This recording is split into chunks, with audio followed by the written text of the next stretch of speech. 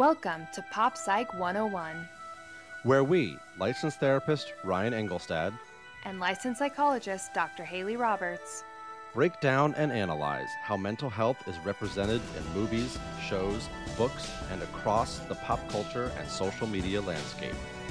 We will determine what lines up with real life and what is just pop culture fantasy. This is Pop Psych 101.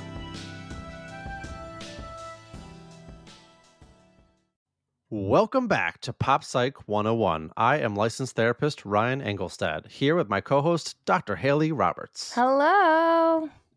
Hello, Haley. We are back again to talk about a Netflix movie called Hypnotic. Mm-hmm.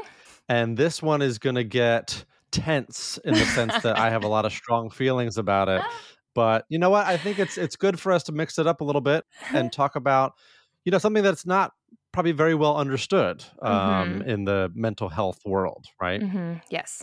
And there are a lot of things like that. There are a lot of sort of fringe either treatment approaches or things that people sort of subscribe to kind of help them understand their mental health.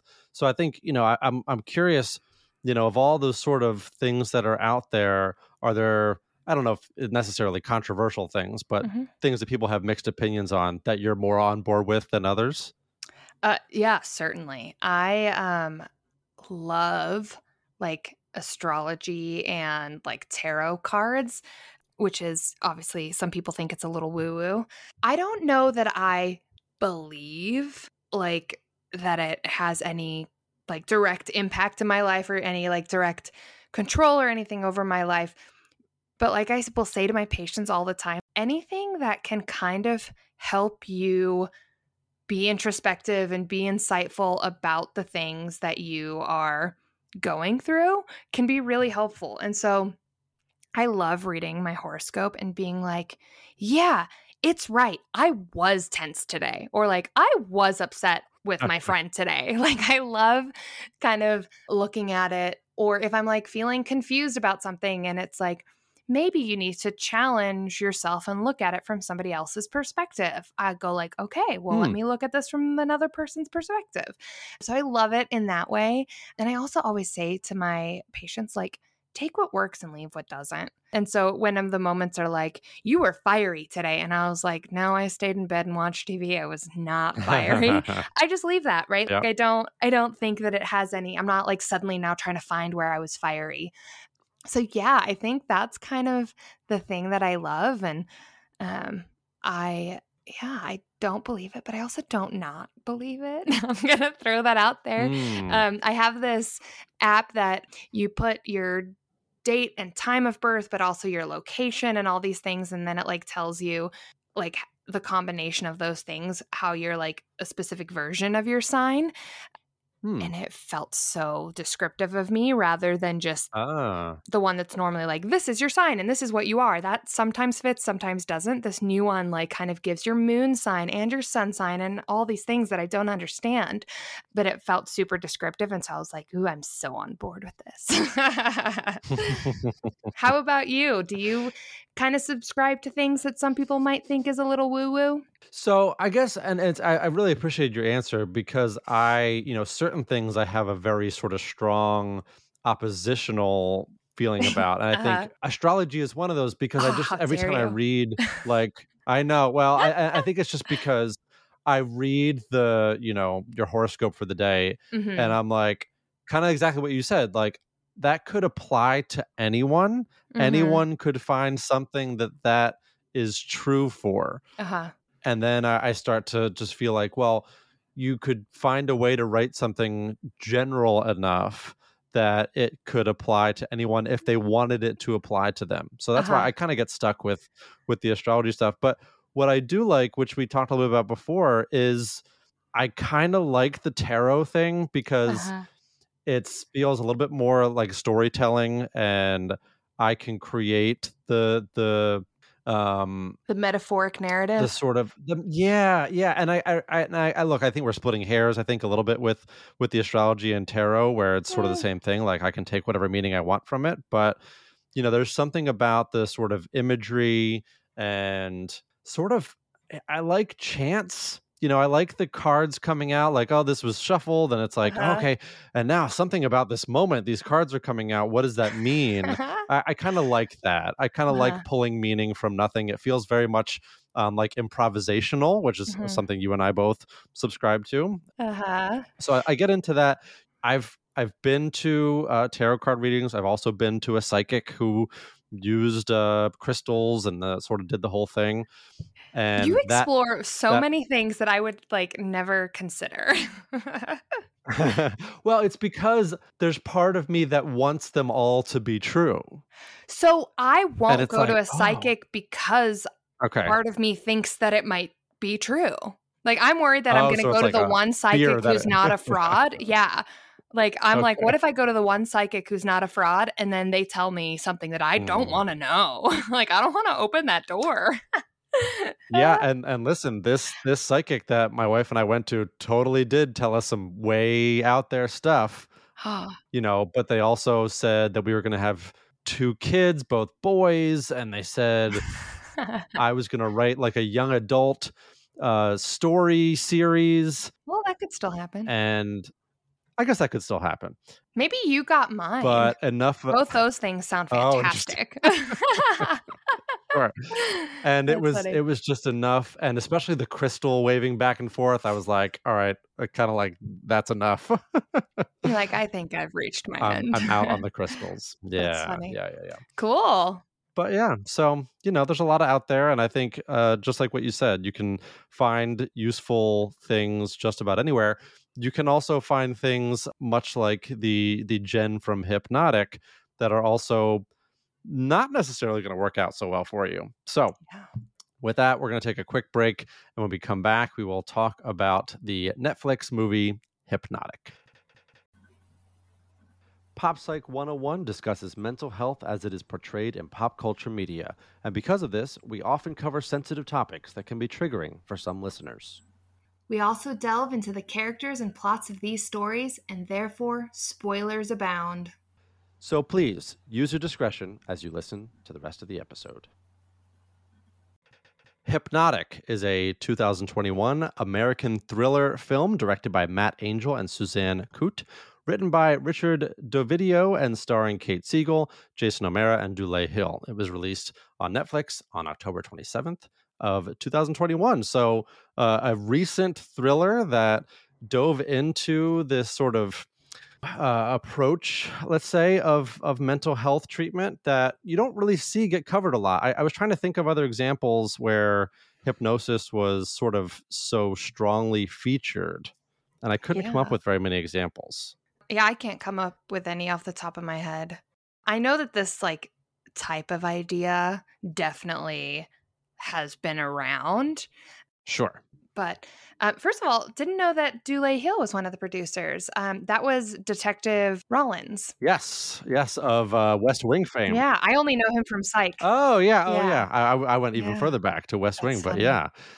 Yeah, I was, the only other example I could think of was Get Out, which is again sort of like Mhm. a person who's using hypnosis for very negative means. Oh, so completely different than this movie? That's Yeah, completely sarcasm. different. Right. Yeah. Yeah. Yeah, Yeah. that's So funny. let's get into this. So, right off the bat, so we meet, and it was a little confusing because in the opening scene, we see this woman sort of feeling like the walls of her elevator are closing in. And Oh, yeah. that woman looked very similar to the main character, Uh-huh. Jen. So I was immediately thrown off. So you thought it was the same person? I thought it was the same I person. So I did was immediately too, very confused. which I ultimately, we learn that's on purpose. Yes. So this movie is trying to do a lot of tricky stuff and Mhm, keep you off balance as an audience member, which I mhm, think it's effective at. And its plot device, hypnosis, mhm, is established as this sort of, oh, like, have you ever heard of hypnosis? Have you ever tried hypnosis? Is this sort of mhm, very sort of neutral, just like a thing we could try, no big deal. mhm. And it quickly goes bad. But I had to start with how we are introduced to the hypnotist in question, Ugh. Dr. Colin Mead. Unfortunately, we weren't introduced to him as a hypnotist, we were introduced to him as a therapist. Oh, yeah, and I was Yeah. really, surprised that that's how he was referred to, and I guess he is established as a sort of general therapist that sees a lot of people but doesn't do hypnosis with everybody. Correct. Yeah. And Right. also, he's at his patient's party. Yeah, just chilling Yeah. as therapists do. And she calls him out on it, like, "Should you be doing this?" And he's like, "Man, I don't really follow most of the rules." Well, so the quote is amazing because as soon as he said it, I was like, "Red flag," right? He said something to the degree of, "Yeah, we therapists have, obviously a set of ethics, and I follow, 99% of them." And then he says, "Maybe 95% of them." Hmm. Not what you want to hear a potential therapist say. I'm like 95% ethical. Oh, man. Oh my gosh. So right off the bat, we're suspicious, but the friend describes this person, Dr. Colin Mead, as like, oh, he's great, he's attractive, as if that is also like a selling point for the person you're supposed to be vulnerable with. That's like in college when you used to go to Rate My Professor and they'd have like the chili pepper next to them to show Yes, that they were like a cute exactly right. professor. That's so funny. Like so unrelated. Right. That's how you should base the classes you choose based Oh, on how how hot attractive your the professor is. therapist are. Yeah, yeah. So funny.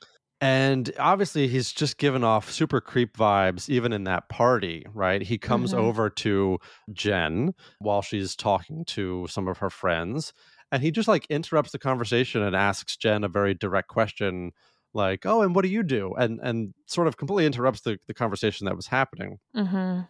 Oh, yeah, I completely missed And that. somehow, this is a person that she's like, "Oh yeah, I should have more interactions with this person who was just sort of weirdly, intrusively interested in me." Yeah. So to be fair, she wasn't interested in having further interactions with him until her friend Gina was like, "Hey, you need to see a therapist. Also, already made you an appointment." Yes, that's Yeah, right. So, which was yeah, how wild. did you feel about that? Because I think we appreciate Jen's friend, I think her name is Gina. I think we Mhm, appreciate Gina's intent and desire to support her friend who she recognizes as, needing support, and clearly Jen did need support. She was going through a lot. She mhm, had broken up this relationship with her fiancé and had mhm, also lost a child to a miscarriage. mhm. Yeah, I mean, I think, like you said, Gina's intent was great, and I think that's something that can be really hard to tell a friend, like, "Hey, like, I think you need a little bit more support." And there were ways where Gina did it where I was like, "Nicely done," but then there were ways where I was like, "Meh, maybe not so great." And I think really if you are talking to your friends and trying to suggest that maybe they need to go to therapy, taking a more supportive and a less directive role is usually kind of the best way because people kind of need to want to go themselves. Otherwise, it's kind of not going to be super beneficial for them. Yeah. So, yeah, like for Gina really being supportive and wanting to get her friend into therapy was great. And, being willing to kind of call with your friend or to find more about a therapist that might be a good fit is great. However, you were kind of talking how Dr. Colin Mead had some like red flags. And for me, a pretty big red flag was that he was willing to make an appointment for a person who had never expressed interest in seeing him.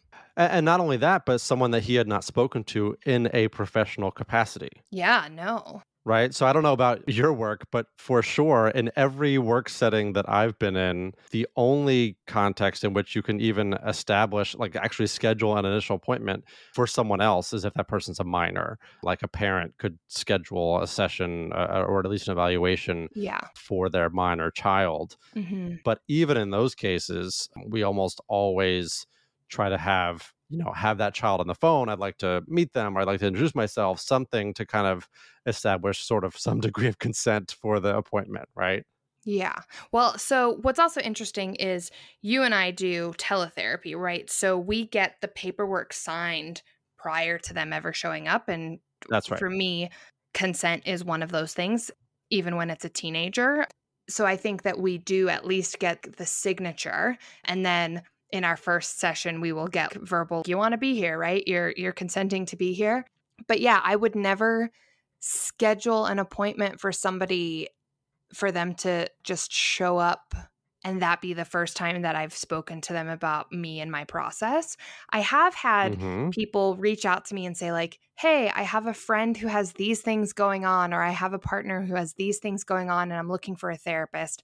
And I've been like, well, this is my approach to therapy. This is who I am. This is how I do my work. Here's what my schedule looks like, what my prices look like. If your friend or your partner is interested in moving forward with me, they will need to give me a call. And so I will like give the information and share generics of working with me, but I will not schedule or move forward with that person in lieu of the other person. Yeah, exactly. And I think that that's a really important point that you made, that there are things that you can do as the supportive friend. You can get some of that background information, you can acquire resources, you can lay all the things out. You can Mhm. even say, I spoke to them and here's when they're available. All you need to do is call and reach out. Because I think that's the thing, is that she she reached that point on her own. Jen reached the point of saying, "I think I'm ready to see a person." So that's what you want, right? You want the Mhm. person to kind of come to that conclusion on their own, and then the sort of, "Oh, great! Well, I already scheduled you an appointment." And it's like, okay, now I'm already sort of feeling a little bit on the defensive. Yeah. I didn't choose this person. It's great that you're having a good experience, but you'd like a little bit more autonomy in that Yeah. process. Well, and what's so funny about you saying I'd like a little bit more autonomy is later she goes, I'm not a giveaway control kind of person. Yeah, clearly you are. Yep. And then later on, Yeah. So, super clearly she is. oh yeah, big Yeah. time.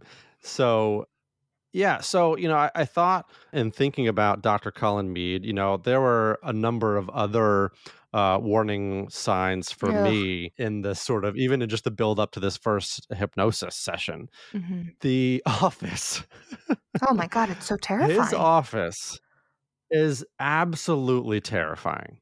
These sort of crazy bright red lights, and I know it's like it's a sort of a thriller, sort of horror movie, and it's like you gotta set the tone. But if you walk into a waiting room and it's like full concrete and black and weirdly bright red lights, I'm not sure that I mean, like, our whole thing is to create a space of comfort, right? Yeah. Nothing about that space spoke comfort to me. No, it felt like a dungeon. Yes, It was exactly. terrifying. And then the patient that like walks out when she's in it also just has like this nervous energy to her. And I was like, I would have run. I would have Mhm. been like, I can't be here. I'm done. Yeah, and the way that she talked about him is the way you talk about a cult leader. Like, "He changed my Mhm. life. He'll change your life too."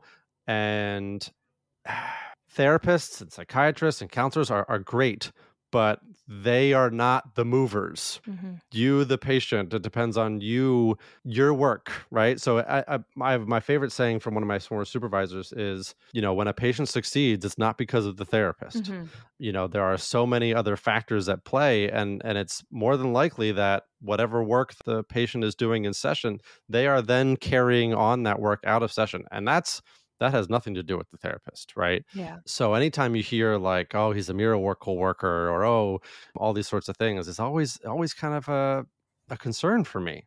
I don't know that there's a concern for me when people speak that way because I've heard a lot of people kind of be like, this person changed my life. And you and I know, like, no, we didn't change your life. You changed your life. They were just there Right, right. supporting it.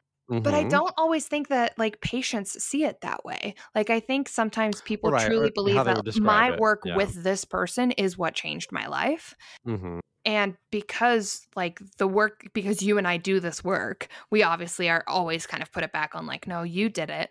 But I think a lot of people do speak about their therapists in ways that are like, oh my God, she's the best or he's the best. Like, you have to go see him. He has changed the way I look at things. Mhm. And I think one thing you have to be careful about is like who is saying that, right? Like who is saying Well, it and right, and how I are they guess yeah, saying it? yeah. Yeah. Yeah, and I guess and maybe if your friend who's referring you a therapist is talking about their therapist this way, maybe there are some maybe important follow-up questions, sort of like, Mhm. what did you do that helped you get those results, right? Mhm. Because If your therapist is just like a motivational speaker the whole time and is pumping you up, yeah, you might leave those sessions feeling great. But I think that's I guess where I'm coming from is like, what is the actual work that the Mhm. therapist is doing with you? And as we're talking about Dr. Colin Mead, Gina, at least initially, wasn't experiencing the hypnosis. Mm-mm. So Jen went into this first session not even knowing the hypnosis was going to be on the table, which again, red Oh. flag if this is something that we don't know is sort of what's in the like treatment protocol, right? Yeah, that's so funny. Like, I always knew it was on the table, so it never occurred to me that she didn't know. Because obviously the movie's called Hypnotic, so I knew exactly what was gonna happen. Yep. Mhm. Well, yeah, but Interesting. he asks her, what do you think about hypnosis? Or like, I'd Yeah. like to do hypnosis with you. But the Yeah. way that I kind of saw it was, you knew this was on the table. Would you like to try it? But I think you're right. Like, I think it's kind of sprung upon her because he's not a hypnotherapist by specialization, or it's not his traditional way of doing therapy. Right. So she Right. wouldn't have known. Yeah. I also like, I think kind of along with this, if you suggest something to a patient that they maybe didn't expect. So, like, one thing that some people who are like ACT therapists will do mindfulness or experiential exercises, which some people aren't comfortable with in the same way that people may not be Mhm. comfortable with hypnosis. If the person goes like, well, usually there's a bit of explaining, which also happened in this case. Yep. Oftentimes, well, actually, now I'm pausing, but oftentimes what'll happen will be like, why don't you think about it? And then if you're interested in it, we can do it like during the next session or something like that. I don't, if any therapist is like being super pushy about you having to do a certain thing and you Like a don't feel certain comfortable approach. doing Yeah. it, yeah, like maybe that's not for you. And I truly think that like there are some approaches that just aren't good fit for certain people. So if Mhm. you aren't buying into what your therapist is saying, find another therapist. For instance, I do acceptance and commitment therapy. The first part of that is kind of having a little bit of buy in to the fact that you can't control your thoughts and your feelings. And if you are somebody Mhm. who 100% believes that I can control my feelings and I can change them, we're not going to work well together, because the whole time I'm going to be like, accept that you can't control them. And you're going to be like, but I can. Right. Yep. And that's okay. It just means that, like, maybe finding a CBT therapist or something like that, whereas Colin Mead is like, do this thing and do it now. Yeah. Yeah, and yeah, I love what you said about the sort of way we would actually introduce sort of like a specific therapeutic approach because that's what I've done with EMDR. Mhm. When people talk about, certainly when I do the initial conversation, sort of these are my therapeutic approaches, it's CBT or it's DBT, or in the event of someone who specifically wants to work on something like trauma, I'll say there is this other approach that I have been trained in, and that I utilize in some situations like this. Here's a brochure. Feel free to read this while we're not talking. Think about if this is something that you're interested in, and then we'll talk Yeah. about it next time. So it's absolutely what is a more appropriate norm as opposed to like, oh, like, what do you think about hypnosis? Okay, great. Well, let's just lie down on the couch and we're going to do it right now. Here come the Yeah. blinking lights. Oh my gosh, those are so terrifying. Yes, it was terrifying. And I think, again, this sort of sense of the therapist, I don't even want to call him that, Well, unfortunately, he is but one. Dr. Mead, yeah, supposedly, sort of immediately sort of like railroading the direction of the session was just really uncomfortable for me to watch. And I didn't like it Yeah. because even though Jen was sort of to a certain degree like, okay, I guess, it's just that's not how this process is supposed Yeah. Um, yeah, I had kind of two thoughts, and one of them was I had written down a thought while I was watching that said, nobody would ever agree this quickly after being somebody who's like, no, I'm not willing to give away control. Although I like had an immediate response in my head that goes, maybe if they're truly lost and desperate, they would. Right? If he kind of presents it as like, this could be the thing that solves it. And to. you might be so sad and lost about the loss of this pregnancy that you named and was going to be your future son. She may be desperate to do whatever she can to feel better. And so then having somebody kind of being like, kind of like a guru, being like, this is the thing that's going to solve it for you, you might give into it pretty quickly. And then the second thought that I had goes along with that guru thing is later he said the moment you begin to doubt our work, fear wins. And I was like, okay, Mm. if your therapist ever is like, you're not allowed to have doubts about this, your fear is getting in the way of this being productive, I would take a step back and kind of wonder why your therapist isn't curious about your fear or curious about your doubt. And he is so much more like a guru than he is a therapist, in that it's like, you need to believe in it, you need to do it, and you need to do it my way and now. Yeah, fully accept this process without follow-up questions. And any other Not a way is great wrong. sign. Yeah. Well, right, and again, and I think I'm assuming you would agree with this, that even in introducing, our process, I emphasize that I'm also very receptive to feedback. If you have Yep. questions or concerns about the direction that we're going in or the way in which we're doing the work, please let me know. We can switch tracks, we can sort of change our approach or our focus, because this process is supposed to be led by you, the patient, the person who Yeah. needs help and needs support. And if at any time it's not feeling like that, or if it's feeling like I'm leading or I'm dictating, then that's not going to be good for you and you're not going to benefit from it in the same way. Yeah. And I know I said it earlier, but I'll say it again. And sometimes it's not a good fit. Yeah. If your therapist is saying to you like, "Well, you got to do it this way or you'll never get help." I'm concerned about that therapist. It might be, "Hey, if this way doesn't fit for you, let's find you a therapist that it does fit with." There's so many different approaches. And I've had plenty of people who don't love my approach, and I've been like, "Hey, that's okay. Let's find you someone who's going to give you the work that you want." Yeah. Yeah. So maybe we should kind of spend some time here breaking down the actual hypnosis scenes, Yeah. because while you and I are not practicing hypnotherapists, I think we've both done our research or know people and talked to people who have been through hypnosis themselves or who have practiced hypnosis. So Mhm. immediately we see these flashing lights and this sort of very intense hypnosis process. Not exactly, again, not the most comforting sort of process. He tells her to, it's funny because the initial sort of like body scan stuff was Mhm. all perfectly on point, right? Mhm. She's sort of helping her sort of relax her body and sort of notice some sensations and doing some visualization, all perfectly appropriate. And then as soon as we see some flashing lights and some intense stuff, and then she wakes up and in like an hour has passed, it's like, Mhm. nope, Yep. you've already lost me. Like Mhm. the rest of this movie is going to be bonkers because we've already left reality. Yeah, I definitely started by being like, "Why did I suggest this? I hate movies like this." And if 20 minutes in, I was like dying of laughter. I was just like, "This is Yeah.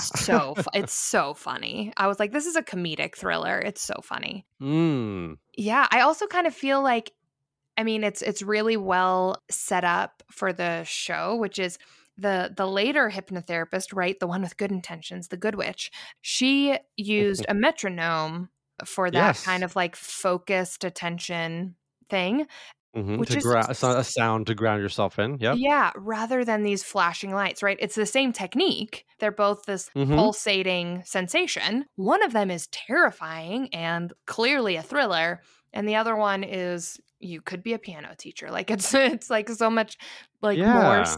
relaxing and centering. And I yeah, my response was like, "Oh my god, these flashing lights, I'm terrified."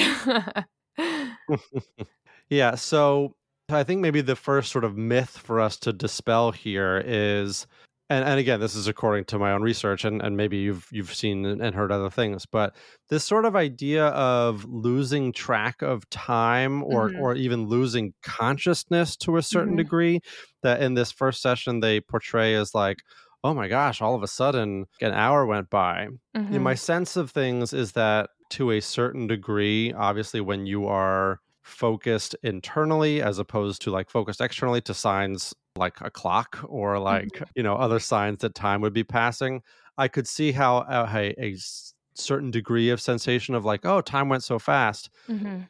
But this idea of sort of like coming out of hypnosis and almost like you almost got the sense that like she didn't totally know what happened, Mhm. like that feels a little bit removed from reality to me.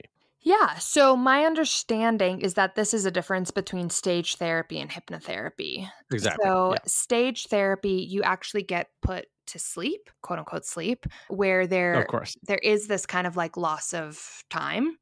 In hypnotherapy, it's more like when you get really into the Lego that you're building or the paper that you're writing or something like that. You become kind of ultra focused and time passes and you're like, oh, really? Like an hour has already passed? It's not Sure. Yeah. lost time. It's just kind of like, ooh, like I was so focused, I didn't notice that time was passing. My understanding is it's more like that because in hypnotherapy, you're put in a relaxed focus state rather than an asleep state. Mm-hmm.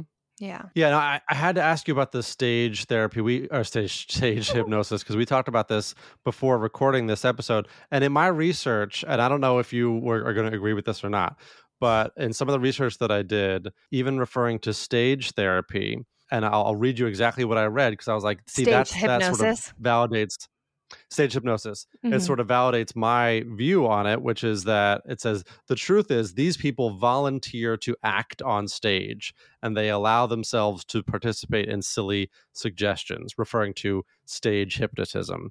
Mhm. And that is my like long held belief. Anytime you see these sort of viral videos of people being hypnotized on stage or for social media, is that it's fake, is that it's not real. Yeah. But what you're describing is that something is happening even in those circumstances, or something could be happening Yeah. that is that sort of like relaxed state.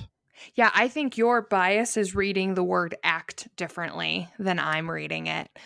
Totally fair. Okay. Because my understanding, so yeah, so my understanding is in stage therapy, they choose people who volunteer and who are extroverted because those Stage are the hypnosis. You just did the same thing I did. oh, see, you did it to me. Yeah. In stage hypnosis, they choose people who are extroverted and outgoing and Yes. are going And to, want to be hypnotized. yes. And the thing about hypnosis is, from everything that's been shared, you're never going to do something that you would not do yourself, like anyway.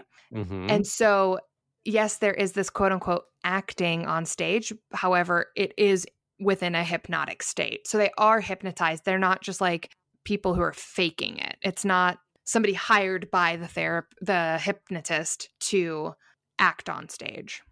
Okay. So I I'll think take your word for it. one It's thing totally that we my should, bias, by the way. yeah. I'm And on I board think with like that. one thing that like we can share is for you where like a lot of your kind of like hesitation comes in is you've seen hypnosis show, but you didn't know the people who are hypnotized. I have seen a hypnosis show where I saw 8 people I knew get hypnotized. Right. And it was very clear to me And that they have confirmed to you that it was not like pre-staged or pre-planned. it's decades later and we will bring stuff up and they don't really remember it happening.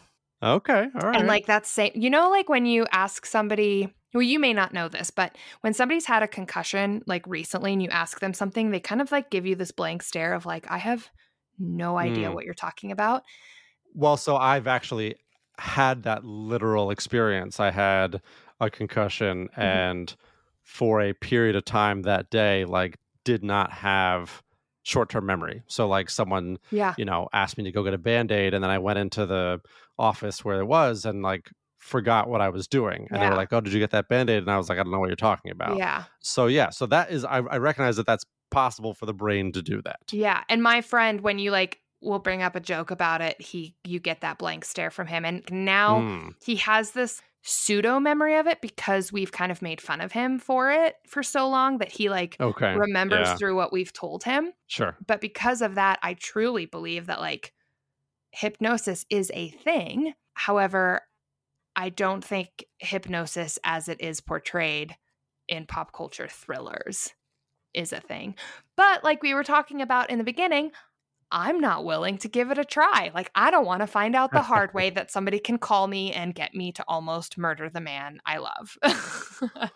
Well, right, and again, so to that point, my research and reading sort of tells me that, and this is to your earlier point, that if you are given a suggestion that you don't agree with or don't understand, that the likelihood that you will follow through with it is just not typically in line with reality. In other words, what ends up happening to multiple people in this movie is like Gina gets the phone call while she's driving and he says whatever his trigger phrase is, like the world This is is the coming to end an or end. whatever. Yeah. Yeah. Yeah, and then she hallucinates her greatest fear, which for her is spiders, right? So she sees a spider crawling up her while she's driving and she gets in a car accident. Very tragic.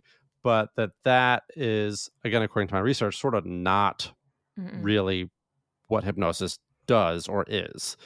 And that Yeah. if it's not something that you agree with or not something that you're sort of on board with, that the likelihood that you would just sort of unconsciously or subconsciously follow through with it because you've been through hypnosis is just not real.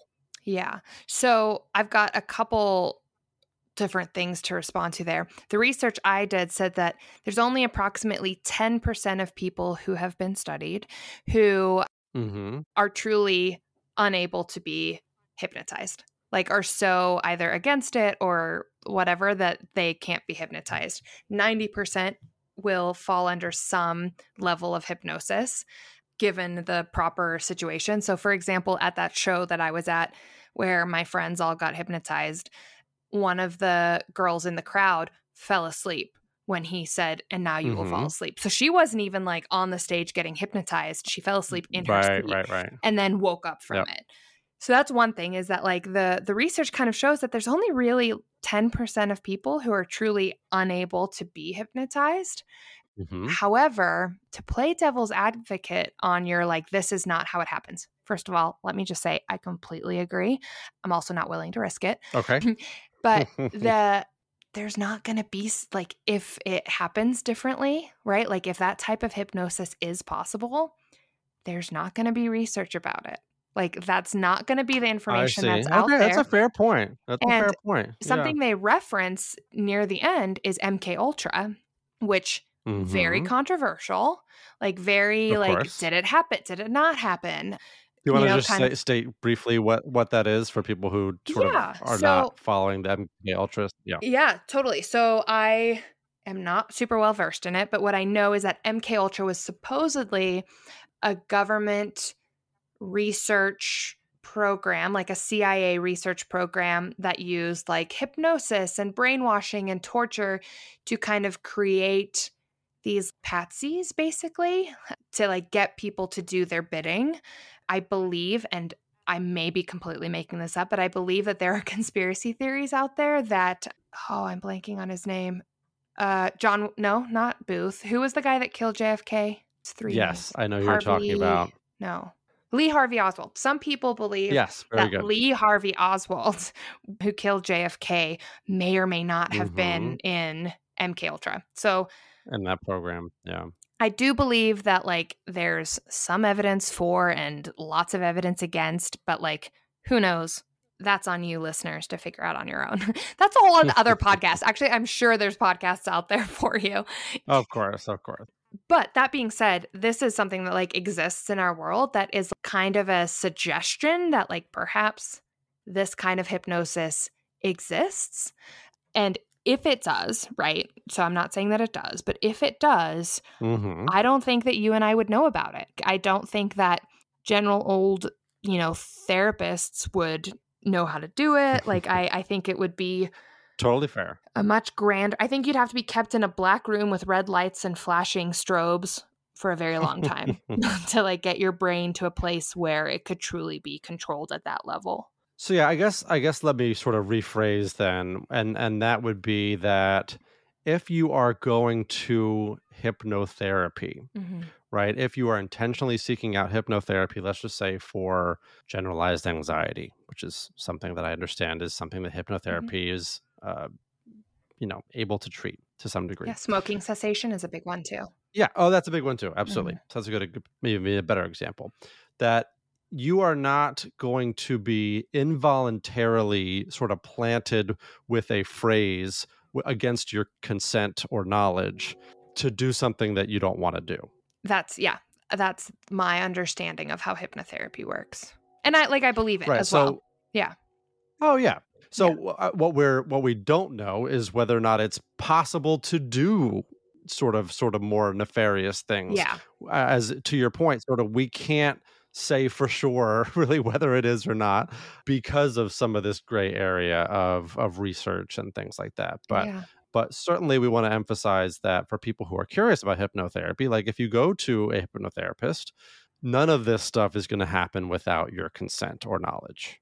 Yeah. And ask questions. Totally. When I was doing my research, one of the things that said when looking for a hypnotherapist, the best way is to ask a friend or somebody that you trust who has done it and ask Mm, them kind of what their experience of doing it is like, which does not happen in this movie, right? Like if she had that's right. asked people who it had been done with before, they would have been like, no, because we're dead. Right? Like she would Yes. have found out, oh, this person does not do it regularly and that kind of stuff. And Yep. And not only that, but when she told Gina that she did the hypnosis, Gina had not. yeah, So, and then Gina then became interested, and then we saw unfortunately what happened to Gina. I also want to make it very clear this is Yeah. a thriller. And so the way you and I Mhm. are talking about it is like, Yeah. this is terrifying. I want to make it clear that like hypnotherapy is a totally viable, real Yep. approach to therapy that many people have seen success in. And actually, research Mhm. shows that it has similar percentage efficacy. So, like, it works equally well as therapies like CBT and stuff like that. So, Mhm. if you're finding that certain things are not working for you and you are thinking that a more focused, more relaxed state is one that would be really helpful for you, just do your research and see if this would be a good fit for you and recognize that like Ryan and I are talking about this in terms of this is something that I'll speak for myself that I would be terrified to do. And so having that bias and then also watching this movie, I'm like, this is my biggest fear. Right. Yeah, and I guess I'm talking about it from the perspective of intense curiosity because I want it to exist as something that is helpful for people. And I don't want the only sort of pop culture portrayals of something like hypnosis to be this like terrifying thing. Yeah. Because as you said, it absolutely is something that has shown to be effective and safe, Hmm. and there are scary things about it. And this whole idea of control, I think, is an interesting one when we talk about Jen in particular. And I think that's where my sort of personal curiosity comes from. It's like I feel like I'm a person that can't be hypnotized, but I think that's again like my bias. Like I want to see myself as someone who's like, I'm not susceptible to suggestion. Like you're just Hmm. gonna trick my brain into doing something I don't want it to do. But as we're talking about, like that's not what this is. It's Uh-huh. something that I do want my brain to do. I do want to respond to, a desire to smoke differently, or an anxiety trigger Hmm. differently. So Yeah. it's aligned with your goals as opposed to this being this sort of more manipulative thing. Yeah. Well, and I'm also thinking like you're a pretty curious dude, right? Like you have Yeah. done the chamber that you go We talk about into. floating. Yeah, the Yeah, floating yeah, yeah. chamber and you've gone Hmm. to a tarot card reader and you actually are curious about what this would be like. And so I would be intrigued to see like if you could be as opposed to me, I'm like nope, simply just not interested. Like I have such a mental block Right. that I think that like they'd be like, "Okay, listen to my voice." And it'd be like, "Nope, not doing it. Not listening to your voice." And I think there does need to Don't be start that some buy-in. metronome. Yeah, like you turn that off. Yeah. So I would like be very intrigued to see like what level of buy-in is required for hypnosis because Hmm. there is buy-in. I have a friend who is trained in hypnotherapy in her master's program. And she said one of the things is you have to be willing to engage in the process. So, like, you to me seem like somebody who'd be like, all right, let's see if this works, and like kind of willing to engage in the Hmm. process. And so I would be intrigued, but like, I think that's great, right? Like, I think that's also kind of how therapy works. Like, you kind of have to be willing to engage in the process of therapy. Yeah, it's that open-mindedness. It's I'm dealing with something that I want help with. You're telling me that this is something that might help. Okay, let's Mhm. see if it helps. Let's see what happens. Because I think maybe one of the reasons that I'm also sort of open-minded to this is I have been trained in something that is, I don't know how similar it is, but I think people would be curious about it, which is EMDR. I talked about it Yeah. before, the sort of process of introducing it to someone. And there are some, let's say, similarities in terms of the state that we're trying to induce to then, let's say, process trauma, as is what commonly is done in EMDR.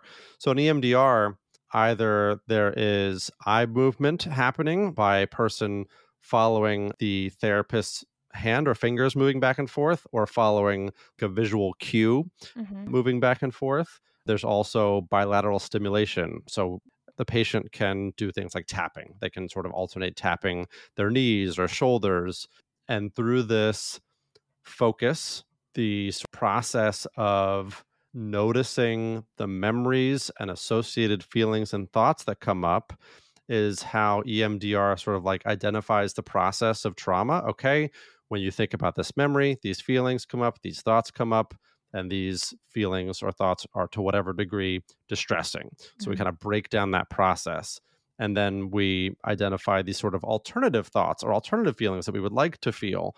And we continue the EMDR eye movement process or tapping process, while again sort of processing those same traumatic memories, Hmm. but sort of inducing the, let's say, alternative thought process that you want to hold. And then over Hmm. time, that's sort of, in an ideal process, what ends up happening is that you're able to then hold on to these new thoughts about the traumatic memories that you've experienced. So it does sound a little crazy, and it does sound a little bit like hypnosis, Hmm.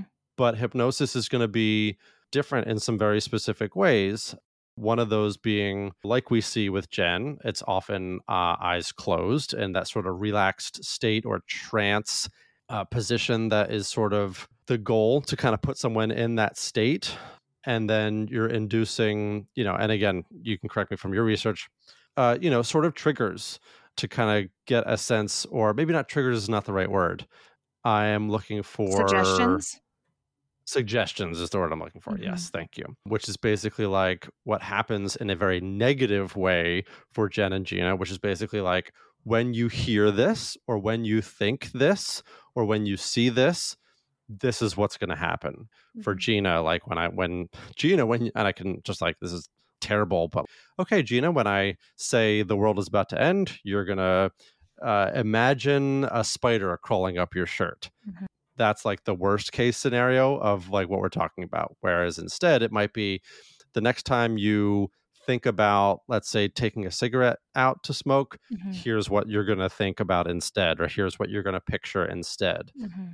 And through that sort of suggestion process, it's like an alternate road that you want your thought process to follow, and then ideally your behavior will follow as well. Yeah. So there's some interesting parallels, but I think some important differences as well. Do you know if there's any research with EMDR that suggests that it brings up false or distorted memories? So the initial part of EMDR is what we call like a history taking. So it's Hmm. completely separate from the eye movement. It's just sort of going through, here are the memories or here are the experiences that you're bringing up for work, basically.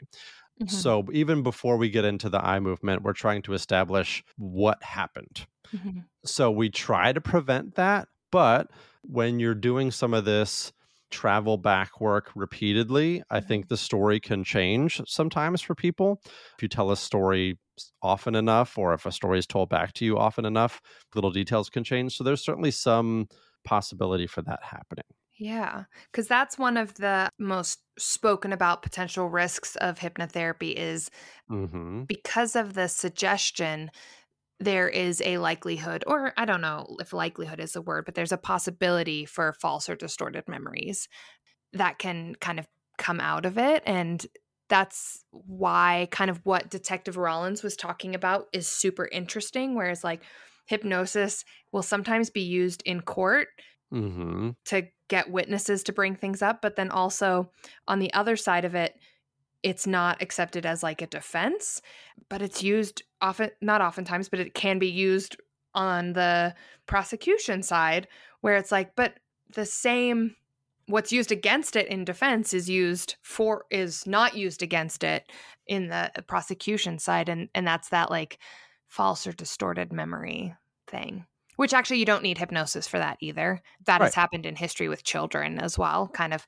accusing people of something because it was suggested to them that that person did something.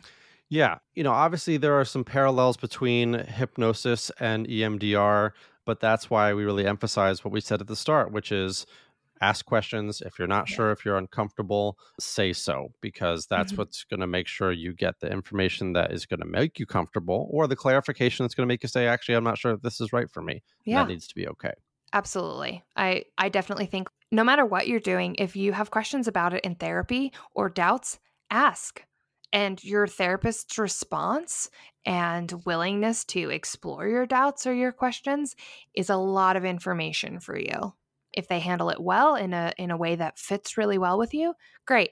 If you feel like they handle it poorly, and you feel comfortable bringing that up, you can do that, or kind of deciding that maybe it's not a good fit. Like all of these are options to you.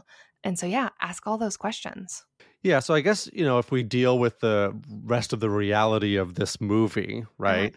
Stuff starts to go pretty sideways pretty quickly after, a very brief moment of, oh yeah, I had that first session, those first couple of sessions, and now Jen is working. She has a job and she seems so much happier and lighter. Mhm. And then things obviously go haywire pretty quickly. They find out that several of Dr. Mead's patients in the past had died. They meet the detective. Dr. Mead finds out that they had been doing this research. So he induces Gina to get into a car accident. Really terrible stuff. And then hypnotizes that other woman. Yeah. Oh, Yes, he sends the other woman against to attack our beloved detective Rollins. oh gosh. When that woman was climbing out of that thing, I was like, why am I doing this to myself? This is so terrifying. Yes. Yeah, and then we're on into like sort of full on thriller mode, right? Where we've just sort of left all semblance of reality, Yeah. right? We start to learn that Jen has lost like large blocks of time. She's having what she thought were dreams, but what turn out to be just like Planted memories. other complete other experiences, right? Yeah. With Dr. Mead at his father's house. And it turns out that Dr. Mead is basically trying to turn Jen into his ex-wife. Yep. Pretty bizarre. Yeah, it was super bizarre. And I also I was Yeah. like, this is that typical myth that serial killers have a quote unquote type. That Mhm. was so wild. It just got weirder and weirder. Yeah, and the whole like manipulative, malevolent therapist as villain, like I just hate it so much because it does so much. It's just so much bad stuff for, frankly, our profession, which is already always like there are already people who are like suspicious that therapists are, doing Uh-huh. what they do for alternative motives, or people are just, they don't really want to listen, or they're just doing this for what they think of as a lot of money for some reason. Like there's all sorts of terrible generalizations and stereotypes. And a movie like this, where it's like, oh, look at this attractive man who's just he's gonna help you feel better from all these things that have happened. Nope, he's actually gonna completely take over your life and turn you into his second wife. Oh man, Or really like fourth, it depending on if you really count the other women that he killed. probably right, that's right. All these other women that he apparently Well, killed. Yeah. Ryan, what you're not Yeah. thinking about is that Mhm. ultimately the person who saves the day is also a therapist because the You know what? woman who This is a does good the point. counter Mhm. suggestion was a Yep. therapist. Like she was like, "Okay, great. Let's figure out a way to make this work." And so Mhm. there was a twisty turny, right? And I was like, "Oh, whoa, what's happening?" Yep, of course, And always. then later I was like, this is wild. And then I was like, oh my God, another twist. I forgot about the counter twist. And the counter twist, spoiler alert, but if you're listening to this, you should have known. A therapist is ultimately who helps her get out of the situation she's found herself in, which, if we're going to make this all like nice and warm and fuzzy, I think if you have a bad experience with a therapist, it's not because therapy is bad. It's because your experience with that therapist is bad. And unfortunately, there are plenty of people who have pretty traumatic, scary experiences with therapy, particularly in like more higher levels of care, but also Sure. like on smaller scales, like having a therapist who's not a good fit can kind of make you feel dissuaded against therapy. And all I can suggest is if you do feel that it's something that you might want to try, ask those questions, do that research, say to somebody like, I'd like to take 1 or 2 sessions with you to see what it's like before I make a full on decision. And that's okay, Yep. because for every bad therapist out there, there's at least one good one. Yeah, I love that suggestion. And that's something that I tell people as well, that if you have a bad experience with a therapist or frankly any professional, Yeah. don't let the lesson from that experience be, I shouldn't have gone to therapy, Hmm. because that's respectfully not the right lesson. The lesson is, I made a decision to try to do something that was helpful for myself and unfortunately didn't find the right person this time. Yes. Because that as a lesson becomes something it's like, okay, I can still do something good for myself. I just want to make sure the next person I find does these things differently than what I had, right? I can Hmm. carry the lessons of what I did not like, of what was not working into my next experience. Yeah. I think that speaks to most relationships as well. Yeah. Yeah. So really crazy the direction that this this movie took us, but I think at the end of the day, if you can advocate for yourself and find a therapist, or in the case of someone like Jen, find appropriate law enforcement, you can get the support that you need to get out of even the most toxic relationships. And Agreed. I do like that the other therapist felt way more comforting, way more sort of grounded in reality, Yeah. and did some of the things we talked about, right? The sort of, here's what the sort of healthy cognition, the sort of fail safe suggestion is that we're going to use.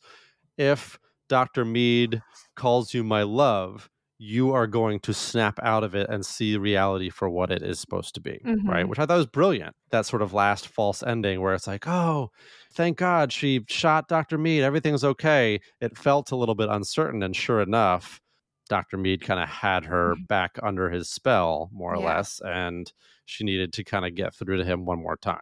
Yeah. Well, and I think that kind of the way that you just described the second therapist doing it is probably more similar to what hypnotherapy is, which is 100%. when you're feeling the urge to smoke, you're going to instead do this thing or take this different approach or relate to it differently. Hmm. And ultimately, you have control over doing that. But what it will do is it'll basically show you that there is an alternative option.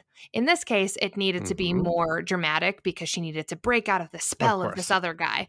Yeah. Yeah. Whereas, like, you're not under a spell generally. But yeah, I think that's kind of a more accurate representation of what it would be like if you weren't under a spell. Right. There is no spell. You are in control, even in hypnotherapy. You get to Yes. decide, I want this to happen or I don't want this to happen. And the hypnotherapist, as the good one does, kind of Mhm. enables her to have the outcome that she was hoping for, even though she had to Yeah. go through a lot of trauma to get there. Oh, gosh. And then she shot poor Detective Rollins. Yeah.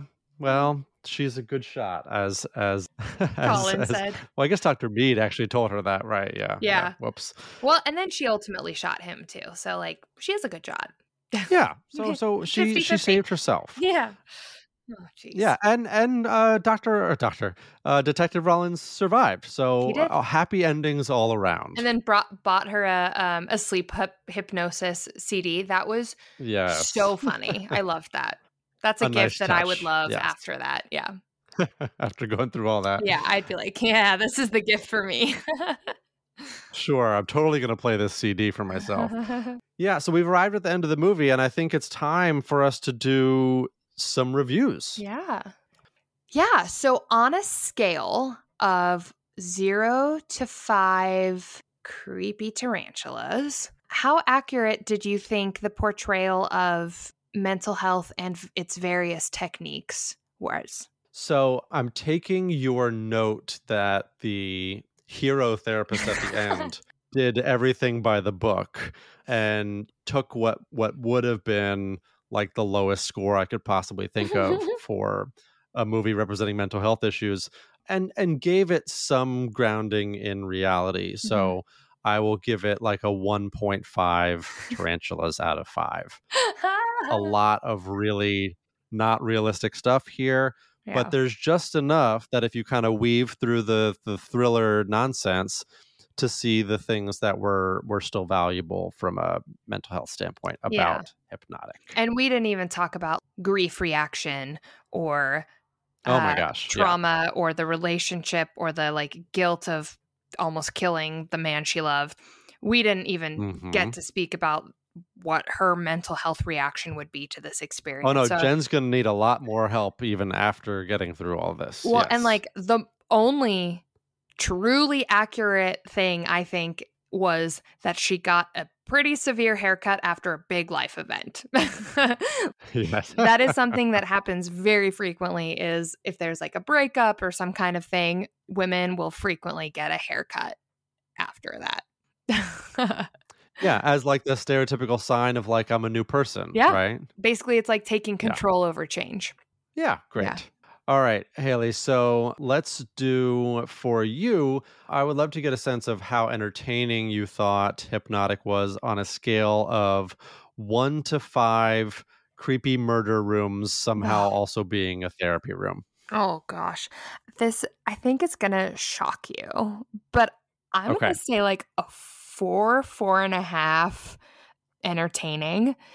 And I think the reason why is because it was laughably bad. I started by being like, I hate thrillers. Why did I choose this? This is insane.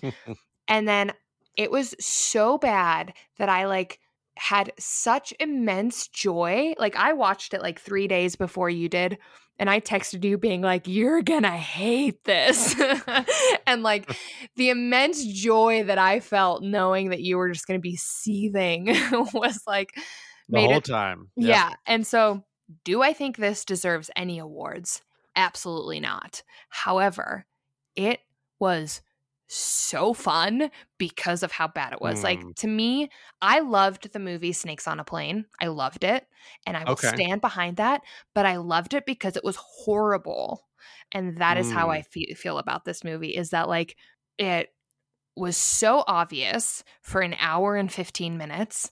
And then for the last 15 minutes, it was just like twist, twist, twist, twist. And then it was Yeah. like, and Yeah. now everyone's fine. I literally like so many of my notes are just like capital ha ha ha ha ha, or just like me hitting the keyboard because I'm laughing so much. So yeah, that was me kind of saying the same thing over and over again, but truly so laughably bad that I give it a 4, 4.5. Okay, so I appreciate the comparison to Snakes on a Plane, a movie that I also enjoyed, by the way. So good. I'm on board with you. And I think the only reason that I couldn't enjoy it in the same way is because I felt this like, yeah, just this like annoyance and aggravation and agitation at I think exactly why we have this podcast, which is like, can we not make the serial killer someone who uses like a mental health trick to take control of a person? Yeah. And I couldn't give myself the sort of emotional distance that I needed to enjoy the ridiculous plot structure that existed Yeah. here. So what was so funny for me is because this was so extreme and so laughable, like to me, it Mm, was like, this is not even, sure, we'll use the word therapy, as opposed to like, what we did back in November, which was in treatment, that was close enough that I couldn't separate myself from that because I was like, oh, this kind of looks like therapy, as opposed to this was right. so just out there that I was like, all we need now is aliens. It's like so out there, it's ridiculous. So funny. Yeah, well, I hope everyone out there is listening is seeing this movie the same way that you did and is able to just kind of completely disconnect any mental health value from it and just enjoy it as the sort of wacky thriller that it is. Yeah. And I'm fine with that. If that's what it is, then we can just say almost like pay no attention to this as having any value and just sort of enjoy the ridiculousness Yeah. of it, and that's fine. And I will say, as a final thing for people who do not like scary movies, I am the world's biggest weenie. I will not watch scary movies. This was not scary. The Nah. first scene, I was nervous that it was going to get scary. And then the scene where the woman is climbing out of the cupboard, that is scary for about 3 seconds. Mm-hmm. And other than that, it's just Sure. like you're just watching like a SVU, like Law and Order kind of episode. Yeah. And in that sense, it's just sort of silly, like you said, more than anything. It's just Yeah. a lot of, silly, crazy, wacky stuff going on. To So me, it felt like a comedic thriller. yeah, I joked that this would be a short episode just because I was so kind of agitated. We were getting in and out of it, but there is a lot of very real things, like everything that we talk about, to go through. So Yeah. I hope and I appreciate everybody kind of coming along for the ride with us on this one. And we hope to do some more reality grounded source material in the near future. Yeah. And please follow us at PopPsych101 on Instagram, Twitter, and TikTok. And we will speak to you soon. That's right. And when I say goodbye, you will go ahead and have a good week. Goodbye.